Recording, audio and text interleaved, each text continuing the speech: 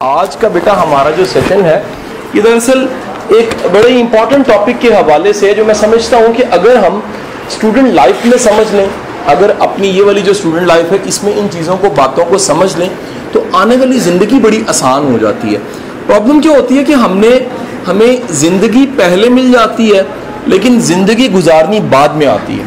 That's why मेरे teacher थे वासिफ अली, वासिफ फरमाया करते थे कि गाफिल की आँख तब खुलती है जब बंद होने को होती है। यानी मरने लगता तो याद आता हो कि जिंदगी तो मुझे अकल अब मिली और मैं इस्तेमाल ही नहीं कर सका अकल को। तो दुनिया के खुशकिस्मत वो लोग होते हैं जिन्हें राइट टाइम पे पता लगता है जिंदगी गुजारनी कैसे है, इस जिंदगी को कारआमद कैसे बनाना है। तो दुनिया में इस टॉपिक पे जो मैंने कहा है कि जिंदगी को मौसर कैसे बनाना है, इफेक्टिव कैसे बनाना है। आप स्टूडेंट हो, आप सेकेंड ईयर में पढ़ रहे हो, आप फर्स्ट ईयर में पढ़ रहे हो, आप चाहोगे कि आज से 10 साल बाद आपकी कामयाबी, आपकी तरक्की कहीं 1000 गुना हो। हर बंदे की विश होती है। आप ख्वाहिश पे तो देखो किसी का इख्तियार नहीं है। कुटिया में पैदा होने वाला बच्चा, एक ऐसा बच्चा जो किसी कुटिया में पैदा होता है, उसकी माँ भी ये ख्वाहिश लगाती है बड़ा होकर बादशाह बनेगा। एक ऐसी बच्ची जो पैदा होती है किसी गरीब से घर में, उसके वालिदैन की भी ख्वाहिश होती है कि ये बच्ची आने वाले दिनों में हमारे सर का ताज बने और बड़ी कामयाब हो। लेकिन मेरा सवाल ये है, क्या हकीकत में ऐसा होता है? क्या फ़कत ख्वाहिश से, क्या सिर्फ तमन्ना से कामयाबियाँ मिल जाती हैं? ऐसा नहीं है। कोई ना कोई राज, कोई ना कोई टोटका, कोई ना कोई कुलिया, कोई ना कोई फार्मूला ऐसा ज़रूर है जिसको हम मिस कर जाते हैं, और अगर वो पता हो तो हमारी कामयाबी ज़्यादा सर्टन हो जाती है। ये राज, यकीनी बात है कि ये टॉपिक्स जो हम लेक्चर्स में, वीडियोस में शेयर करते हैं, बड़े कम लोगों के साथ ये डिस्कस हुए होते हैं। दुनिया में सेल्फ हेल्प का, जिंदगी का टॉपिक ज़्यादा दूर नहीं, 100 साल पहले से ज़्यादा डिस्कस होना शुरू हुआ। उससे पहले किसी के गुमान और किसी के ख्याल में भी नहीं था कि ये टॉपिक भी दुनिया में मौजूद है। जो सबसे इम्पॉर्टेंट चीज़ है वो ये है कि ये जब भी टॉपिक डिस्कस होता है लाइफ, तो लाइफ का आगाज़ होता है आपसे, यू। अब यू के गिर्द मैंने सर्कल बनाया 3, एक सर्कल ये है, दूसरा सर्कल ये है, तीसरा सर्कल ये है। सवाल है मैंने क्यों बनाया है? दुनिया में एक टॉपिक, एक गुरु था, मेंटोर था, लाइफ का गुरु, उसने डिस्कस किया। उस गुरु का नाम था स्टीफन आर कोवे। आप इसका नाम लिख लीजिएगा, Stephen R .COEY, COVEY, Stephen R Covey. और आप कभी इसका नाम गूगल पे लिखिए, Stephen R Covey, Stephen Covey लिखिएगा तो आपके सामने एकदम से किताब सामने आ जाएगी। जैसे गूगल पे लिखोगे तो साथ ही किताब का सामने नाम आ जाएगा। किताब का नाम क्या आएगा? 7 habits of highly effective people.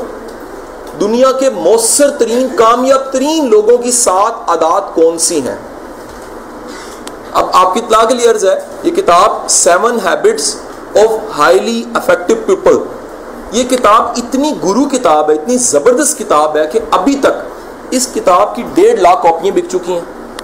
नहीं, 1.5 लाख थोड़ी होती हैं, ज्यादा होती हैं, बहुत होती हैं। नहीं बेटा, 1.5 करोड़ कॉपी बिक चुकी है इस किताब की। ये किताब दुनिया की उन किताबों में शुमार होता है जिसका तर्जमा 46 लैंग्वेजेस में ट्रांसलेट हो चुका है।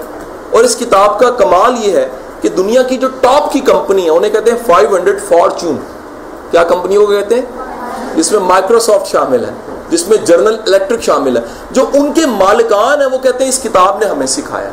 और उस किताब का एक लेसन आज हम यहाँ पर सीखने लगे। वो लेसन क्या है?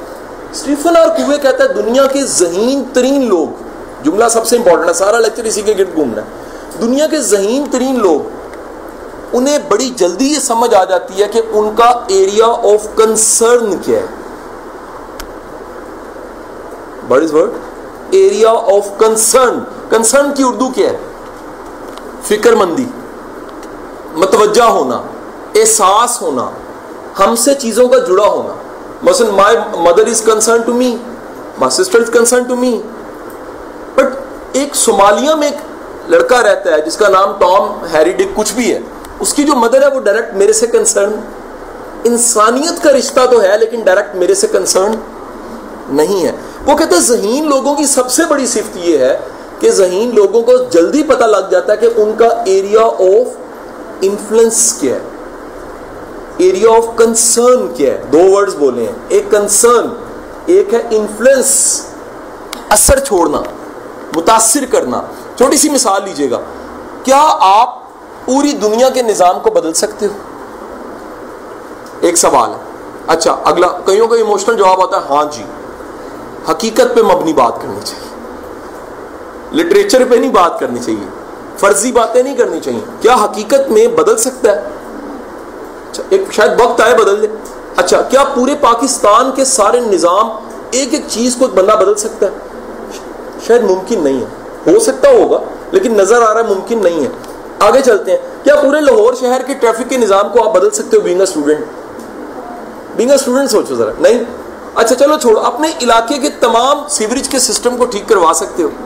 कई जगह पानी खड़ा होता नजर आता है, शायद नहीं कर सकते। अगली बात, पूरे स्कूल में, पूरे कॉलेज में, पूरी यूनिवर्सिटी में जहां भी पढ़ रहे हो सबको टॉप करवा सकते हो? ये सारी बातें मैं क्यों कर रहा हूं? ये आपसे कंसर्न नहीं है। लेकिन अगली बात जैसे ही मैं कहूंगा तो आप कहोगे सर कर सकते हैं। वो क्या? आप टॉप कर सकते हो? आप कहोगे यस।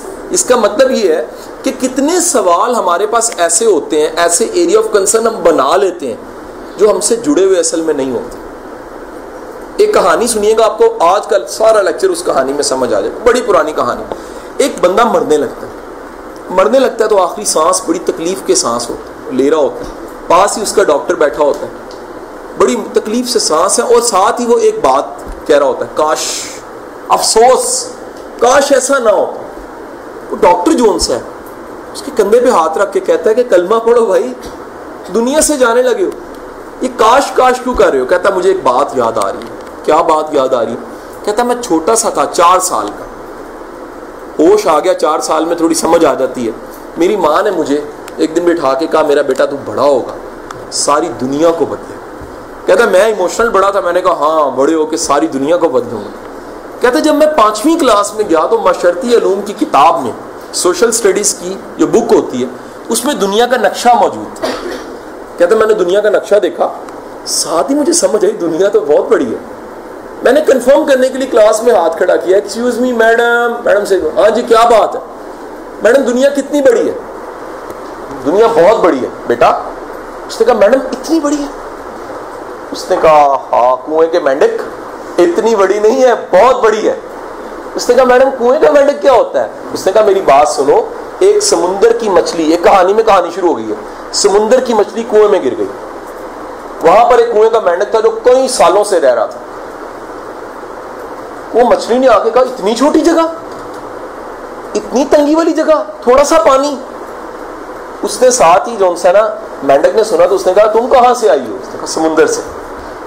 उसने कहा समुंदर कितना बड़ा होता है? उसका बहुत बड़ा होता है। तो मेंढक ने हाथ ऐसे करके कहा इतना बड़ा होता है? उसने कहा नहीं इतना नहीं, इससे भी बड़ा होता है। उसने ऐसे फुला के अपने आप, इतना बड़ा होता है?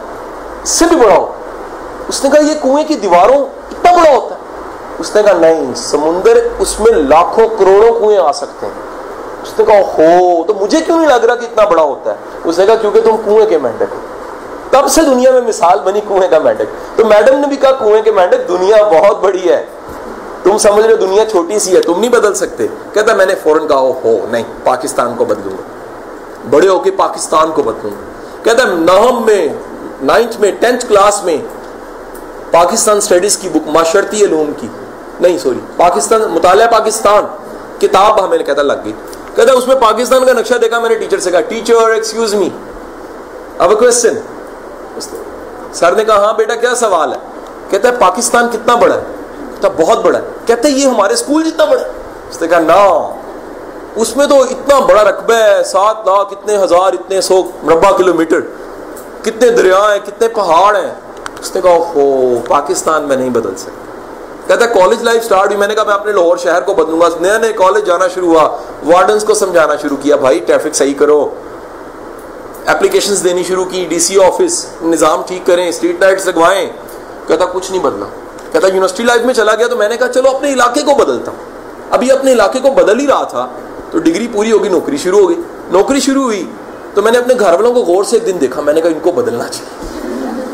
कहता मैं बदलने की बात ही कर रहा था, उन्होंने मेरी शादी कर दी।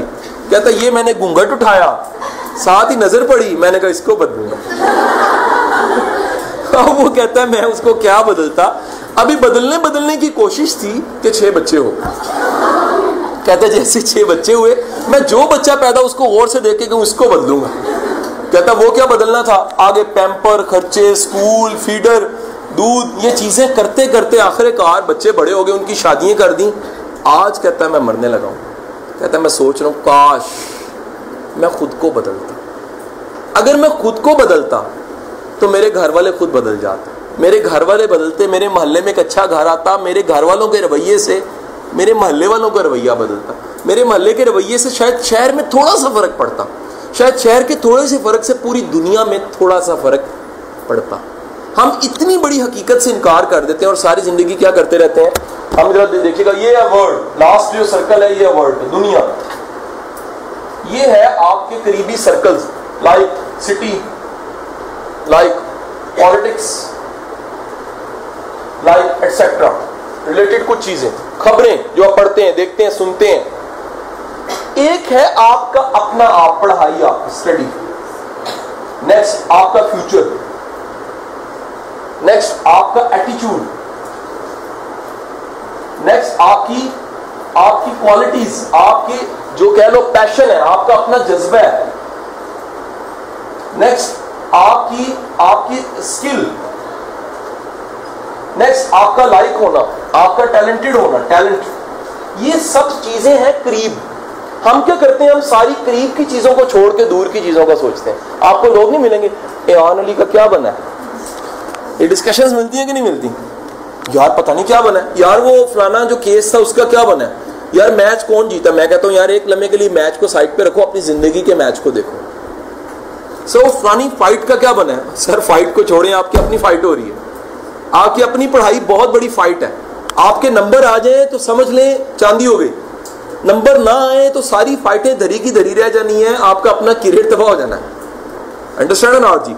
दुनिया के ज़हीन लोग, स्टीफन आरकुवे, वो कहता है दुनिया के ज़हीन लोगों को 2 बातें समझ आ जाती हैं। एक बात, उन्हें अपना एरिया ऑफ कंसर्न पता लग जाता है, यानी किन चीजों के बारे में, सवाल लिखिएगा, किन चीजों के बारे में मुझे फिक्रमंद रहना चाहिए। अगला सवाल, किन चीजों के बारे में मैं फिक्रमंद रहूं तो कोई तब्दीली आएगी। अगला सवाल, मैं किन कामों को, चीजों को, बातों को सीरियस लेता हूं। अगला सवाल, मैं जो कुछ काम कर रहा हूं, कोशिश कर रहा हूं, वक्त लगा रहा हूं, क्या वो मेरे मुस्तकबिल के ख्वाब के साथ मिलते हैं। सब चीजें, क्या मेरे काम, मेरे टास्क, मेरे जज्बे, मेरे फ्यूचर के टारगेट्स के साथ मिलते हैं। 3-4 सवाल हो गए बेटे। ये सवाल जो मैंने लिखवाए रोज अपने आप से पूछा करो। कोई प्रॉब्लम आ गया ना, फौरन क्या कहना है कि ये प्रॉब्लम जो आया है इसका फ्यूचर पे इंपैक्ट क्या पड़ेगा, क्या ये मेरे फ्यूचर से जुड़ा हुआ है कि नहीं जुड़ा हुआ। और कभी जो चीज फ्यूचर से नहीं जुड़ी हुई उसके बारे में फिक्रमंद नहीं होना। फिक्रमंदी किस चीज की पालनी है, जो आपके साथ, यू के साथ जुड़ी हुई है। अगेन एक स्टोरी सुनिएगा। एक शहर है, एक इलाका है, एक मुल्क है, उसका नाम ले लेते हैं चलो सोमालिया। वहां पर एक बच्चा है, उस बच्चे का एक बैग है, उस बैग में 2 किताबें गिर गई हैं, 1 महीना हो गया वो किताबें नहीं खरीद रहा और ना ही वो पढ़ता है। यू हैव नो कंसर्न इस स्टोरी से। बट एक लम्हे के लिए सोचो, वो आपका अपना बैग है और उसमें से 2 किताबें कम है और 15 दिन से तुमने वो किताबें खोली नहीं है। टॉपिक बन गया साथ ही। क्यों? This is called area of concern, area of influence. असर अंदाज किसको किया जा सकता है। दैट्स वाई जब मैं ट्रेनिंग देने जाता हूँ हेड मास्टर्स को, गवर्नमेंट स्कूल्स के, मैं उन्हें एक बात कहता हूँ, मैं कहता हूँ अपना पाकिस्तान, अपना स्कूल बनाओ। मैं उन्हें कहता हूँ यार देखो, अल्लाह के रसूल सल्लल्लाहु अलैहि वसल्लम की हदीस मुबारक है कि हर शख्स गडरी है और उसका एक रेवड़ है, उससे रेवड़ का हिसाब होना है। जो तुम्हारी जिम्मेदारी है वो तुम्हारा एरिया ऑफ कंसर्न है। एक स्टूडेंट के लिए मकसद हयात क्या होता है, अगला सवाल है मेरा, क्या होता है? उसकी पढ़ाई। जो पढ़ रहे हो, अगर संजीदा होके पढ़ रहे हो, रोज का रोज काम कर रहे हो, सारी एनर्जी उसमें डाल रहे हो, मकसद हयात अभी तो यही है। कल को कुदरत ने काम लेना होगा, इससे बड़ा काम ले लेगा। और याद रखना, पढ़ाई और चढ़ाई दोनों मुश्किल होती हैं, सांस फूल जाता है। पढ़ाई और चढ़ाई क्योंकि बुलंदी पे लेके जाती है, चढ़ाई भी बुलंदी पे लेके जाती है, पढ़ाई भी बुलंदी पे लेके जाती है। जब आपने अपना एरिया ऑफ कंसर्न देख लिया, आपको पता लगा मेरा फ्यूचर बड़ा इंपॉर्टेंट है। Now next question is, what is the most important for you. तुम्हारे लिए सबसे अहम चीजें क्या हैं, लिख के रखो अपने पास। Question, what is the most important for you?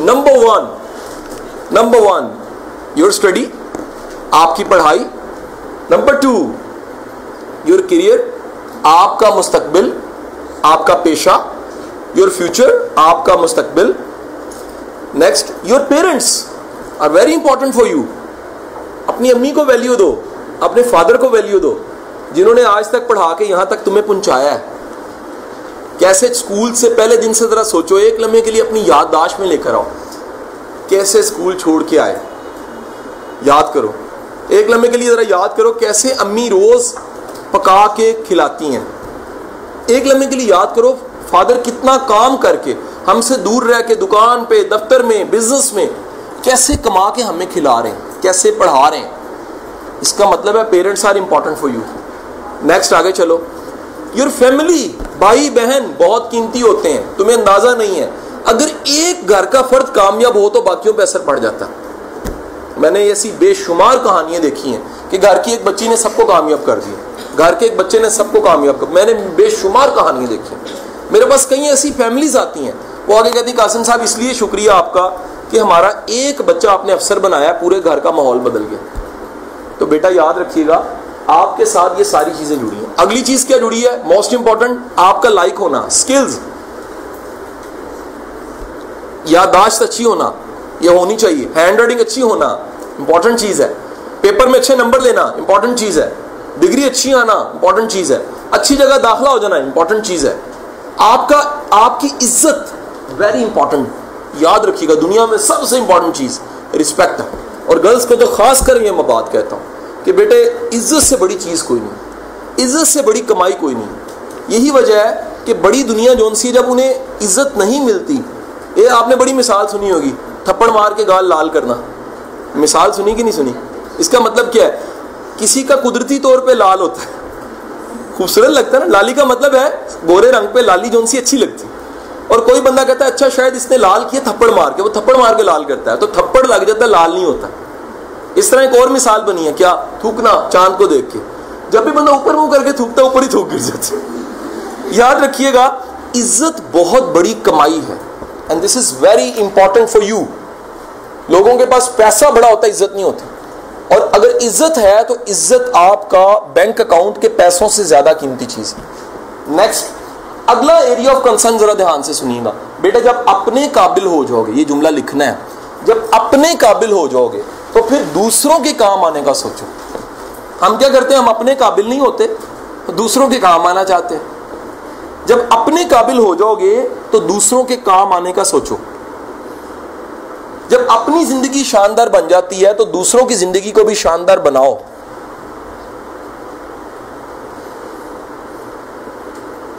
जब खुद कुछ अचीव कर लिया तो अपनी अचीवमेंट में दूसरों को शामिल करो।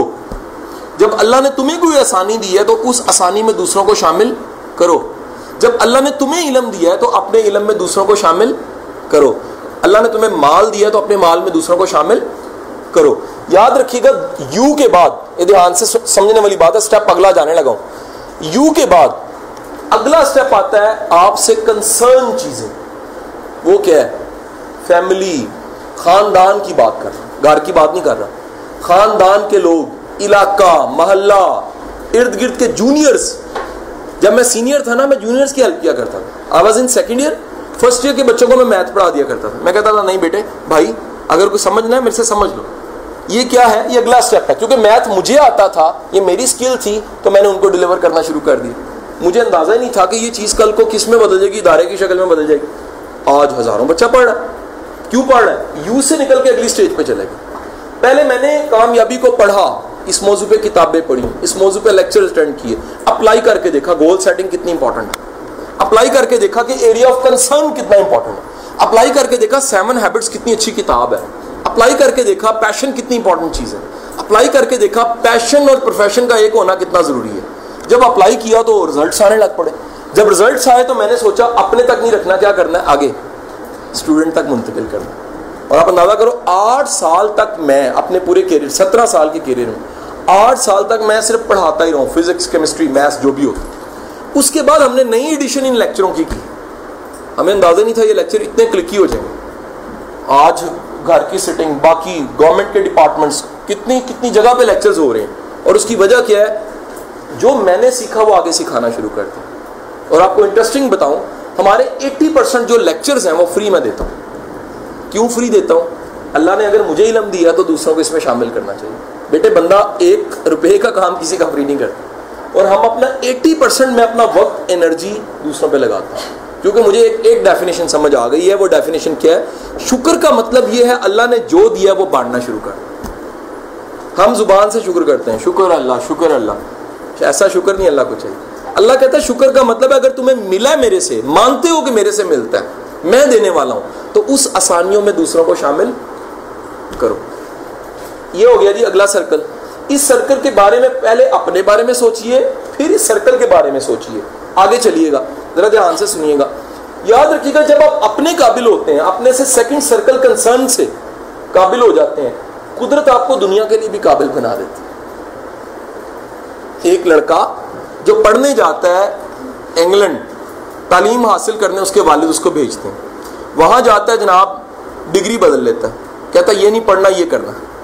क्यों बदलता है? एक लेक्चर सुनता है किसी का, उसको उस लेक्चर में अपनी शनाख्त हो जाती है, उसको पता लगता है नहीं बिजनेस की तालीम हासिल नहीं करनी, मैंने वकील बनना है। और एक लॉ के कॉलेज यूनिवर्सिटी के बाहर खड़े होकर देखता है रसूलुल्लाह का नाम टॉप पे लिखा हुआ, फैसला कर लेता है यहां से पढ़ना है। जो इम्तिहान शायद सालों में पास होता है 6 माह में पास कर लेता है और टॉप भी कर। एडमिशन मिलने के बाद जब वापस आता है तो बड़े सगीर का सबसे छोटी उम्र का वकील होता है। यू होते होते एक वक्त आता है 25 साल की उम्र में उसके पास जो गाड़ी होती है वक्त के वायसराय के पास होती है, इस कदर काबिल हो चुका होता है। सबसे महंगा वकील काउंट होता है, गिन के पेशी लेता है, ना शुक्रिया लेता है, ना गिफ्ट लेता है, ना मिठाई का डब्बा लेता है। वो कहता है मेरा काम है, मेरा काम इबादत है, दैट्स ऑल। 40 साल की उम्र में, जरा आगे बात सुनिएगा ध्यान से, वो इतना काबिल इंसान बन चुका होता है कि वकालत से वो लीडर बन जाता है। फिर एक वक्त आता है वो दुनिया को बता देता है कि वो यू से निकलने वाला कामयाब वकील बनने वाला, कामयाब लीडर बनने वाला पाकिस्तान बना के आपको दे देता है।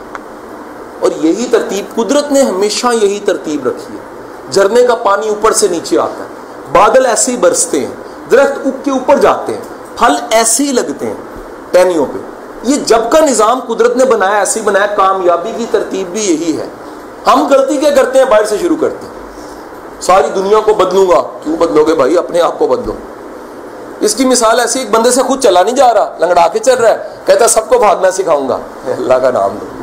दैट्स व्हाई आज का एक अहम नुक्ता बताने लगा हूं। मेरा बेटा याद रखिएगा, बर्तन में से निकलेगा वही जो उसमें डाला गया। ये जुमला किसका है? ये जुमला अली बिन उस्मान अल हजवेर का है, दाता अली हजवेरी जिनको आप कहते हैं। उनकी किताब है कश्फुल माजूब, उसके अंदर ये जुमला लिखा हुआ है। फरमाते हैं बर्तन से वही निकलेगा जो उसमें डाला गया है।